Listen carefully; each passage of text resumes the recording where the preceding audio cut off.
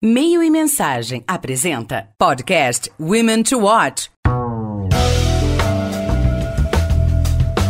Olá, eu sou a Bárbara Sacchitello e você está ouvindo a temporada 2021 do Women to Watch, podcast que discute os desafios, experiências e jornadas de mulheres líderes. Esse podcast é parte do projeto Women to Watch, uma iniciativa criada pelo jornal Advertising Age nos Estados Unidos há mais de 20 anos e que desde 2013 é realizada no Brasil pelo Meio e Mensagem. Neste episódio, vamos falar com Ana Célia Biondi, diretora-geral da JCDecaux no Brasil, uma multinacional francesa que atua no segmentos de mídia e mobiliário urbano. Ana, muito obrigada. Seja bem-vinda ao nosso podcast Women to Watch. É um prazer contar com a sua participação. Obrigada, Bárbara. O prazer é meu. Estou super feliz com o convite, feliz em poder ter essa oportunidade de conversar com você. Legal, Ana. Bom, você está aí liderando a operação da JCDecaux no Brasil há mais de 7 anos. A gente imagina que qualquer cargo de liderança de empresa, por si, já traz enormes desafios. Mas olhando aí no contexto do ano passado, do que a nossa vida foi aí transformada pela pandemia e vem sendo ainda, a gente imagina que esses desafios tenham se multiplicado. Então eu queria pedir que você começasse falando sobre isso. Como você vem lidando com os desafios de gerir uma empresa, uma multinacional, em meio a esse período tão atípico e tão difícil que a gente está vivendo? Bom, Bárbara, essa é uma excelente pergunta, porque a resposta é complexa, mas eu acho que com tudo que vem nos trazendo de problemas, de desafios, de dificuldades, não esqueçam que a JCDecaux é uma pure player, nós só fazemos isso,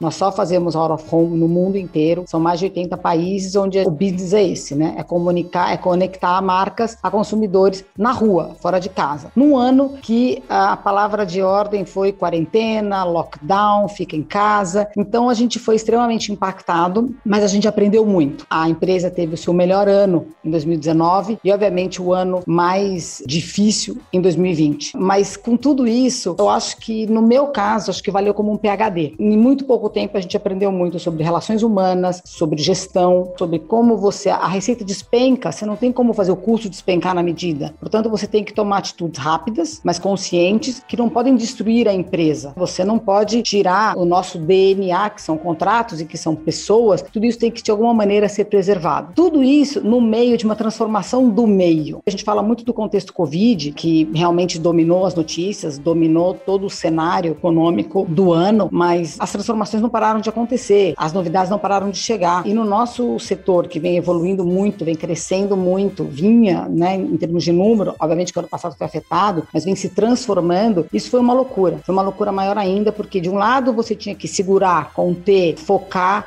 em passar essa turbulência com a espinha dorsal da empresa inteira, e do outro lado não dava para parar projetos, que sejam projetos de instalar equipamentos, propriamente dito. Por exemplo, nós ganhamos a cidade de Campinas um contrato de 20 anos, eu tenho que instalar. Então, você tem todo esse contexto e os outros programas de transformação digital na maneira de vender, treinamentos, programática, enfim, muitas coisas acontecendo e, ao mesmo tempo que você está freando de um lado, você não pode deixar de acelerar e acompanhar o crescimento de outro. Junta isso as pessoas. Eu sempre digo que uma empresa ela é feita de pessoas e as pessoas sofreram muito ano passado. Todo mundo estava pisando, acordando em cima de uma camada de medo, de uma camada de incerteza, de uma camada de insegurança. Aí você tinha as camadas pessoais, próprias de cada um. Crianças em homeschooling gritando em casa, pessoas sozinhas, pessoas com a casa cheia demais. E isso a gente teve que também lidar, porque como empresa, né, a gente é um grupo, eu brinco, é como uma família, e é essa hora que você mostra que é isso. Então a gente também teve que, durante o ano, ir lidando com isso. E o fato de ser uma multinacional ajudou bastante, né, porque a gente se via nos outros países um pouquinho amanhã, né, então isso nos ajudou. Mas nós somos particulares, cada país lidou com essa situação de uma maneira. Então foi um ano desafiador, foi um ano de aprendizado e que não ficam só coisas ruins, né? Eu acho que não passamos a pandemia ainda, mas enfim, eu acho que a gente tem coisas positivas e principalmente muito aprendizado desse ano. Sim, como você falou, aprendizados de todas as esferas, não só no âmbito profissional. Isso é bem importante, né? E Ana, a gente como costuma abordar sempre no Women to Watch, nos podcasts, ainda o menor número de líderes mulheres, a mulheres à frente de empresas empresas quando a gente compara com a presença masculina nas lideranças. Sabemos que vem evoluindo, mas ainda há essa distância. E quando a gente olha para as empresas de mídia, veículos de comunicação, plataformas de mídia, como é o caso da JCDecaux, esse gap é ainda maior. A gente vê menos mulheres liderando empresas de mídia. Você, como uma dessas poucas mulheres que ocupa esses cargos, como que você vê esse desequilíbrio? É histórico, né? Há 2 anos atrás, eu fui indicada como dirigente do segmento de empresa no setor de mídia para o Prêmio Caboré. A categoria era dirigente. Eu era em 56, 52 e 56 anos, a terceira mulher a ser indicada. E são 3 indicações por ano. Daí você já tira uma base, você fala, uau! De um lado, que responsabilidade, do outro lado, que pena. Porque eu acho que tem mulheres muito competentes em todas as áreas. E no setor de comunicação, o que é mais comunicativo do que uma mulher, né? A hora que a mulher começa a falar, então acho que a gente tem todos os skills. Eu acho que é uma questão da gente trabalhar isso. Eu acho que a gente tem que dar o exemplo, acho que a gente tem que inspirar, acho que a gente tem que chamar as mulheres atenção para isso, tem que chamar as pessoas para virem. É importante. Contra fatos não existem argumentos. Você vê realmente, vem crescendo, mas ainda está muito longe da gente chegar num equilíbrio. Mas eu acho que a mulher precisa ousar, ela precisa acreditar que o espaço é dela, que ela está aí, que ela é competente. E, óbvio, tem um trabalho do lado das empresas a ser feito. Tem um trabalho de abertura, tem um trabalho de mostrar que isso é possível, que o ambiente é fértil, a gente tem que favorecer. E daí a gente lançou um programa de feminização com um target bem definido de 40% de mulheres nos cargos de gestão até 2027. Aí você fala assim, nossa, 40%? É desafiador, tá? Hoje a gente está na casa dos 20, 22 e a gente está em 80 países. Nós temos países mais propícios a isso, tem outros países que são mais fechados. Então, quando você fala 40% a nível mundial, a gente está falando de todos os países. Os países fechados para as mulheres, como tem países mais abertos para mulheres, como você tem o Brasil, que eu entendo que é um país que tem números ainda discrepantes, mas tem uma cabeça aberta, tem muita gente olhando para isso. Então, você tem um programa que tem um target e tem uma parte quantitativa e tem uma parte qualitativa bem definida, é muito importante. Então, eu acho que é aí que a gente vai conseguir diminuir esse gap, é aí que a gente vai conseguir, quando as empresas enxergarem que elas precisam tomar atitudes, que elas precisam fazer ações para isso. Aí você pergunta, mas tá bom, o que faz, né? Por que não tem hoje e vai ter amanhã? A gente tem que agir. Então, assim, a gente tem que impor certas regras, vamos dizer assim. Para todo cargo de gestão, a gente precisa de uma mulher finalista. Aí, vamos trabalhar, vamos buscar, porque tem, né? É dar oportunidade, eu tenho certeza que aparece, é inspirar, né? O que você está fazendo, olhando para as mulheres, colocando mulheres para falar. Tudo isso eu acho que faz parte desse processo da gente diminuir esse gap, deixar essa situação mais equilibrada, e eu acho que aí todo mundo ganha, né? Você citou esse programa, Ana, da JCDecaux, a gente vê outras grandes empresas adotando iniciativas assim para promover mulheres, para, enfim, criar mais diversidade, sobretudo nos cargos de liderança. Por muito tempo o mercado discutia se essas atitudes eram válidas, né? Se deveria ser uma correção feita aos poucos, e aí passaram a ver, né, ainda bem, como é necessário essa adoção de medidas para que essas transformações aconteçam. Você é defensora realmente de que é preciso agir agora, né? Porque as empresas parecem ter uma consciência de que é importante mudar, mas a gente ainda não vê tantas ações sendo colocadas em prática. Então, o que eu quero te perguntar é o seguinte, como que as empresas podem sair da teoria e agir mais para ajudar a ter mais mulheres, a ter mais diversidade? Olha, eu acho que a gente aí tem que separar um pouco assim. Eu sou uma pessoa que nunca fui uma grande defensora de cotas. Eu, particularmente, minha opinião, eu, Ana Célia. Porque tá aí naquela história, será que você vai forçar? E aí você vai, e a pessoa depois chega, a gente tem histórico de que a pessoa que entrou pela cota, ela sim é cobrada mais, ela não é tratada como igual. Aí, vivendo nesse cargo de liderança, sendo presidente da Associação Brasileira de Out of Home, o que me dá também, eu tenho contato com empresas menores e de outros portos, e frequentando, obviamente, fóruns, você vê que você tem formatos diferentes para diferentes perfis e tamanhos de empresa. Você pega uma empresa como uma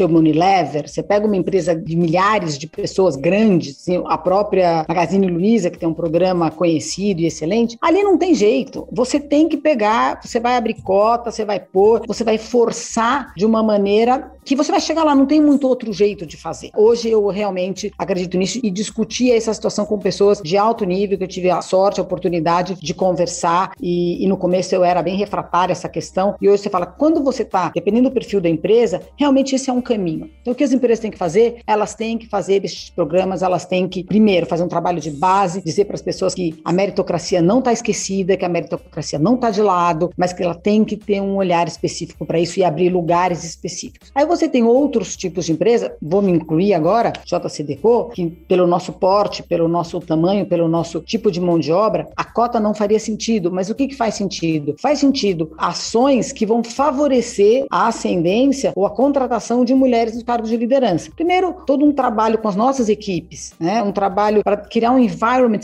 gostoso, positivo, e depois você buscar, através do nosso RH, ir atrás de mulheres para quando a gente precisa de uma vaga e não se contentar, eu tenho 4 candidatos excelentes, mas não tem nenhuma mulher, vamos atrás mais. O gestor que está precisando da pessoa, tenha mais paciência, espera. Óbvio, tem um trabalho. Então, eu acho que você tem diferentes maneiras de fazer isso, dependendo do perfil e do tamanho da sua empresa, mas é claro que precisa ser feito. Te digo para finalizar essa resposta, eu acho que vai precisar cada vez menos ser feito, tá? Eu sou muito otimista, porque quando isso é muito cultural, né? A gente está lutando, ou seja, a gente está indo quebrar padrões culturais que vêm de muitos e muitos anos, de que já lá no pequenininho a menina, ela já é assistente e o menino é o chefe, quando são pequenininhos, assim. Isso não existe mais. Então a gente vai ter aí uma geração ascendendo, a gente vai ter uma geração chegando aos cargos de liderança que já tem uma bagagem cultural diferente, que já tem uma bagagem cultural menos carregada com essa diferença de que o homem é o chefe e a mulher é a assistente, ou a secretária, ou a aeromoça e o menino é o piloto. Eu acho que isso é um trabalho que a gente tem que fazer, a gente tem que prestar atenção, mas eu tenho certeza que cada vez mais as novas gerações que estão vindo para liderar, elas vão vir mais diversificadas, elas vão vir mais abertas para isso, e as meninas e meninos vão se olhar muito mais de igual para igual do que a minha geração fazia ou faz. Claro, a construção de novas percepções, né? E quero falar agora com você, Ana, sobre um assunto de gestão. Como que é para você, como líder de multinacional? Existe um diálogo, uma troca com os líderes de outros mercados? Vocês estão sempre em contato? Como que é essa troca aí com experiências, com vivências, né, de mercados tão diferentes como o Brasil? E como que isso agrega no seu trabalho como gestora? É fantástico. Eu vou dar um exemplo bem fácil. Covid estava aí, China começando. O grupo já tinha um comitê do Covid montado em janeiro, né, de dezembro para janeiro, porque nós temos uma operação muito grande, junto com a França, a maior operação do grupo está na China. E então eu botei máscara nos meus funcionários já do aeroporto, todo mundo olhava, a gente estranho, sabe? Falava, meu Deus, eles estão querendo assustar as pessoas. Eu mesma viajei já no começo de janeiro, porque, na verdade, a gente tem o privilégio de ter acesso a informações, a experiências de outros gestores, de colegas, de uma maneira muito próxima e muito contínua, que nos ajuda. No caso do Covid, gente, quando ele atingiu a Europa do Sul, que é o grupo onde o Brasil está inserido, né? Todo mundo sabe o que aconteceu na Itália, que a gente viu nos noticiários, mas eu falava com essas pessoas, como a gente está falando aqui, e eu saía, o nosso CEO da zona, que ficava em São Paulo, hoje fica em Madrid, eu saía do call, até as pessoas do escritório tinham dificuldade de acreditar o que ia vir. Eu falava, não, gente, já chegou lá, tá chegando aqui. Então, essa troca, por exemplo, nesse ponto, foi extremamente importante para que nós tomássemos as ações rápidas, eficientes e orientadas por informações reais e por o que estava acontecendo lá. Óbvio que não é só para coisa ruim. A gente tem uma troca enorme, nós estamos falando de mídia, de comunicação, de inovação. Então, a gente tem fóruns, por exemplo, sobre projetos especiais ou inovação para os clientes em aeroportos. É genial você ver o que a Chanel, o que a Gatorade está fazendo em outros mercados e ter essa troca. A gente pode trazer isso para cá. Aí o outro fala, olha, eu fiz isso, não deu muito certo. Beleza, esquece. Então, dentro da Decaux, você tem grupos definidos, você tem grupos de inovação, você tem grupos de boas práticas em vários aspectos e tem, obviamente, o contato meu, né, particularmente o meu, com o CEO da Zone, e é extremamente enriquecedor. Desde, vamos dizer, a área comercial. Olha, o escritório de turismo do Marrocos está anunciando porque está querendo trazer turista. Em épocas normais, tá? Pronto, o nosso time aqui vai procurar, vai conversar, porque a gente também tem aeroporto, uma plataforma que ele está usando. Então, você tem troca em vários aspectos. Isso abre muito a nossa cabeça. A gente pode trazer conteúdo legal para cá, para os nossos parceiros, para os nossos clientes. A gente traz informação e a gente exporta também, né? O Brasil é criativo, a gente exporta muito. E tem outras coisas, obviamente, que são particularidades do país. Eu não discuto a questão tributária com a França ou com os Estados Unidos, porque são coisas, né?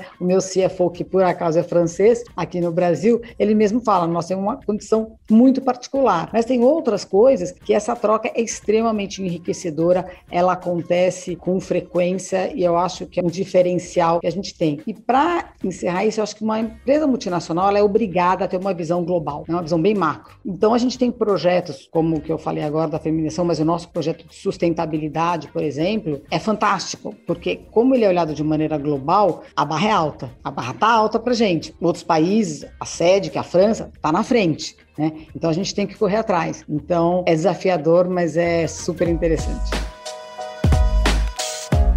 Está conversando aqui com a Ana Célia Biondi, CEO da JCDecaux no Brasil. E já que a gente torna essa conversa além das fronteiras, vou te fazer uma questão, Ana. Você chegou a trabalhar fora do Brasil antes da JCDecaux. Teve experiência na Europa, morou fora, né? A gente sabe que isso, para a maior parte das pessoas, é uma oportunidade muito difícil, né? Não são todos que têm essa chance de ter essa vivência. Mas eu quero pedir para você contar para você, tanto do ponto de vista de carreira como pessoal, como foi essa experiência de viver fora, trabalhar fora do Brasil, o que isso acabou contribuindo para a sua vivência como gestora? Foi ótimo. O tempo que eu fiquei fora acabou sendo um acaso. Eu fui para fora para ficar um tempo mais reduzido. Eu sou formada em economia. Eu não trabalhava na área de economia pura, eu trabalhava na parte financeira de uma empresa e eu me formei muito cedo. Falei, não, eu vou sair e eu vou fazer um estágio num banco fora para voltar para finanças, né? Que foi, na verdade, eu comecei em corretora de valores, estava migrando para administração, falei, quero voltar para finanças. Qual é o melhor lugar? Suíça.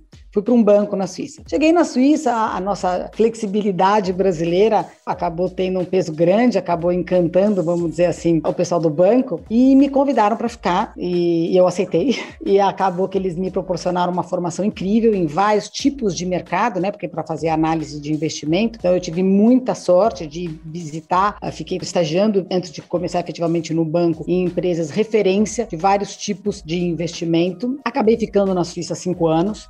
Foi uma experiência maravilhosa, porque você sai de um país hiperinflacionário, na época que eu fui, chega lá onde o pessoal falava curto prazo era 5 anos, eu falava, meu Deus, sério? Aí saiu aquele fundo de 20 anos, eu falava, não, 20 anos? E te abre a cabeça muito, te obriga também, no meu caso, eu tenho várias irmãs, família grande, se chega lá é você com você, então isso também pessoalmente é muito legal, você tem que se reinventar, você tem que, eu não vou dizer se provar, mas enfim, conquistar, né, o seu lugar ao sol ali, né? Você não é filha de fulano, nem irmão de ciclano, nem amigo do outro, é você. Então, acho que pessoalmente foi incrível, me fez amadurecer muito, me fez crescer muito e em termos de carreira, me deu uma visão grande, aí mais até tanto na área, obviamente, na área que eu estava, na área de banco, na área de finanças, mas uma coisa mais global ainda, né? A Suíça é um país com bastante diversidade cultural, eles são fechados, mas eles têm gente de bastante países, o que me deu a oportunidade de conviver com todas essas pessoas e foi uma experiência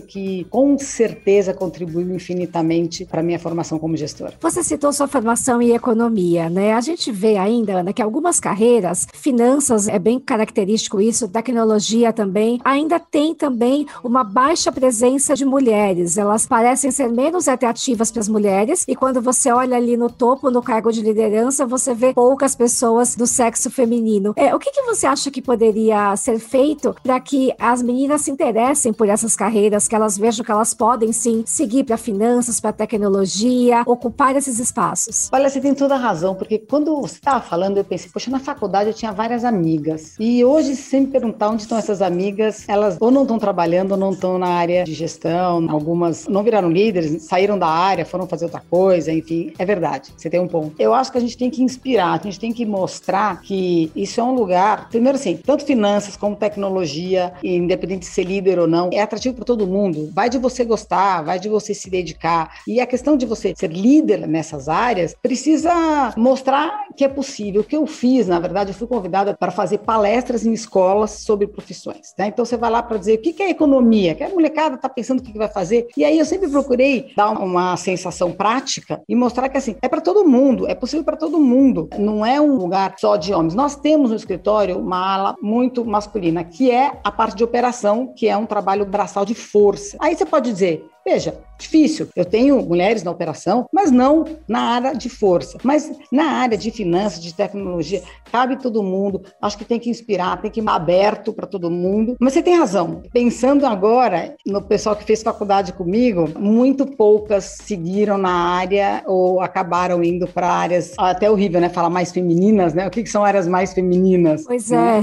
Pois é. Aí eu mesmo caindo no jargão aqui, para áreas mais femininas. Não sei, uma boa pergunta. Acho que a gente tem que mostrar que é possível, a gente tem que inspirar e a gente tem que dizer que tem espaço para a mulher nessas áreas e cabe a nós, gestores, abrir esse espaço que a gente estava falando antes e mostrar que todo mundo é bem-vindo. Basta gostar. Ana, a JCDecaux é uma empresa de mobiliário urbano, né, de mídia out of home, que basicamente trabalha com audiência. Pessoas passam pelas ruas, pelos aeroportos, terminais e ficam em contato com aquela mídia. Então, assim, fazendo uma comparação um pouco diferente, não é como um canal de TV, mas também depende daquele público ali passando, consumindo aquela audiência. Então a gente pode colocar que você é uma pessoa, assim como grandes executivos aí de mídia, que também estão na disputa pela audiência. E o consumidor aí, a gente tem inúmeros canais que disputam nossa atenção. É celular, conteúdo chegando o tempo todo, a atenção do consumidor é cada vez mais valiosa. Como você vê essa disputa por essa atenção do ponto de vista do seu trabalho na empresa? A audiência é tudo pra gente. Você falou tudo. Antes estava mais fácil achar essa audiência. Ela estava sentada em casa, ela via novela, ela assistia o jornal, né? Hoje, onde ela está? Ela está em movimento, ela está em todo lugar. Então, nós temos uma grande vantagem. A gente vai com vocês. Eu posso estar onde você está. Eu estou na rua, eu estou no metrô, eu estou no aeroporto. A gente acompanha a jornada do consumidor, porque o que a gente faz? Essa audiência, a gente quer conectar ela a marcas. O que aconteceu? A gente se transformou muito. Como eu falei, a gente basicamente está transformando numa empresa de tecnologia, porque hoje, mesmo sendo uma mídia que a gente diz one to many, um para muitos, né? Eu tenho que segmentar. Não dá para eu chegar para um cliente e encher São Paulo, por exemplo, de um anúncio de shampoo. Onde ele vai ser efetivo? Onde eu vou chamar a atenção dele? Eu tenho que estar no lugar certo, na hora certa. Então, para isso, a gente tem dados, inteligência artificial, trabalha com N algoritmos para conseguir captar essa audiência. E aí você fala, como é que eu capto a audiência? Alguns fatores. Estando no lugar certo, na hora certa. Um exemplo, a gente tem pesquisa do estado de espírito da pessoa que pega o metrô. Como é que ela está a hora que ela entra, a hora que ela para na plataforma, a hora que ela passa na catraca. E aí eu adapto a mensagem e o tipo de formato de tela àquele momento. Mesma coisa no aeroporto.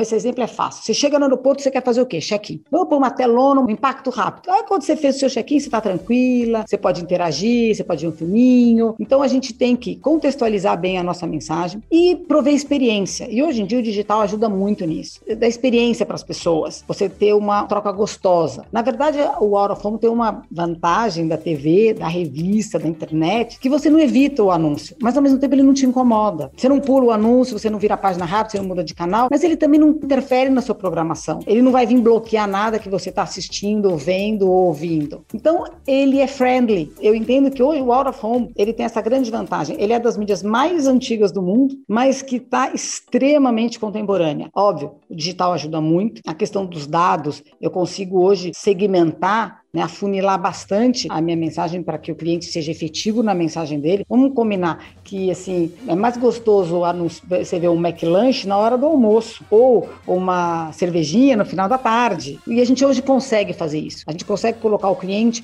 no lugar certo, na hora certa. A gente, a Decaux tem como premissa design e qualidade. Então, você trabalhar também as telas, a gente tem telas bonitas, a gente tem os nossos mobiliários, a gente procura que eles sejam sempre impecáveis e limpos, dando o serviço que eles têm que dar, mas bonitos também. Né? O Jean-Claude Decaux, que criou o conceito, ele falava em beautification das cidades. Vamos embelezar, vamos fazer parte da paisagem, porque a gente faz parte do dia a dia das pessoas, né? Que seja no aeroporto, que seja no metrô, que seja em shoppings. Fora do Brasil, a gente tem todas as plataformas, algumas que a gente inclusive não tem aqui no Brasil. Então a gente está muito com as pessoas. Acho que é dessa forma que a gente disputa e ganha audiência, estando no lugar certo, na hora certa, com a mensagem certa. Ana, para a gente concluindo a nossa conversa, eu quero te perguntar quais habilidades você vê que serão cada vez mais cruciais para uma gestora. A gente sabe que, obviamente, né, sempre foi aí super importante o conhecimento total da área em que ele atua, mas a gente vem ouvindo também a importância de o gestor ter os chamados soft skills, né, que são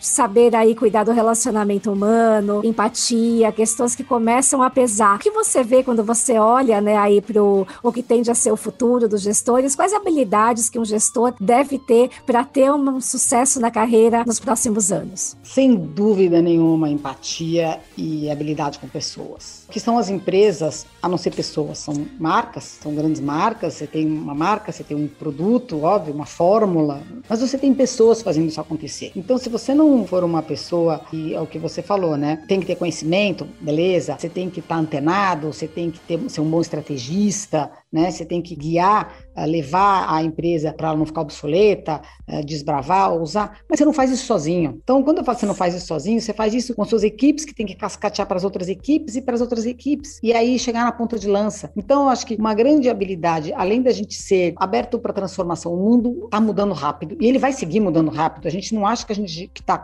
acontecendo tudo agora, não vai parar, ele vai continuar. Então, eu acho que a gente tem que cada vez mais se abrir para a mudança, a gente tem que cada vez mais se preparar para aceitar a mudança, para incorporar a mudança e para lidar com pessoas. Antes você tem uma boa marca, um bom salário, um bônus atraente, você tinha talentos perto de você. Hoje em dia não é mais assim. Pega essa molecada, eu brinco que o meu RH, ele é entrevistado, ele me entrevista. Porque é verdade, as pessoas, o mindset mudou. E um bom gestor entende isso, ele entende que a pessoa trabalha, mas ela também vive. Ela trabalha, mas aquele trabalho também tem que representar o que ela é. Hoje em dia, por isso que a indústria, por exemplo, de cigarro tem uma dificuldade para recrutar, porque não é mais bacana você trabalhar ali, né, numa indústria. Então, você tem que entender que a pessoa procura mais do que um salário, um bônus hoje num trabalho. Eles procuram uma realização. Quando eu falo de realização, entram causas, entram princípios, entram propósitos. Essa é uma vantagem que eu tenho, porque eu brinco que a gente trabalha com coisas bonitas, a gente tem propósito, a gente tem um programa de sustentabilidade incrível, então você consegue atrair pessoas, mas a gente no final está falando sempre de gente. Então, quer ser um bom gestor,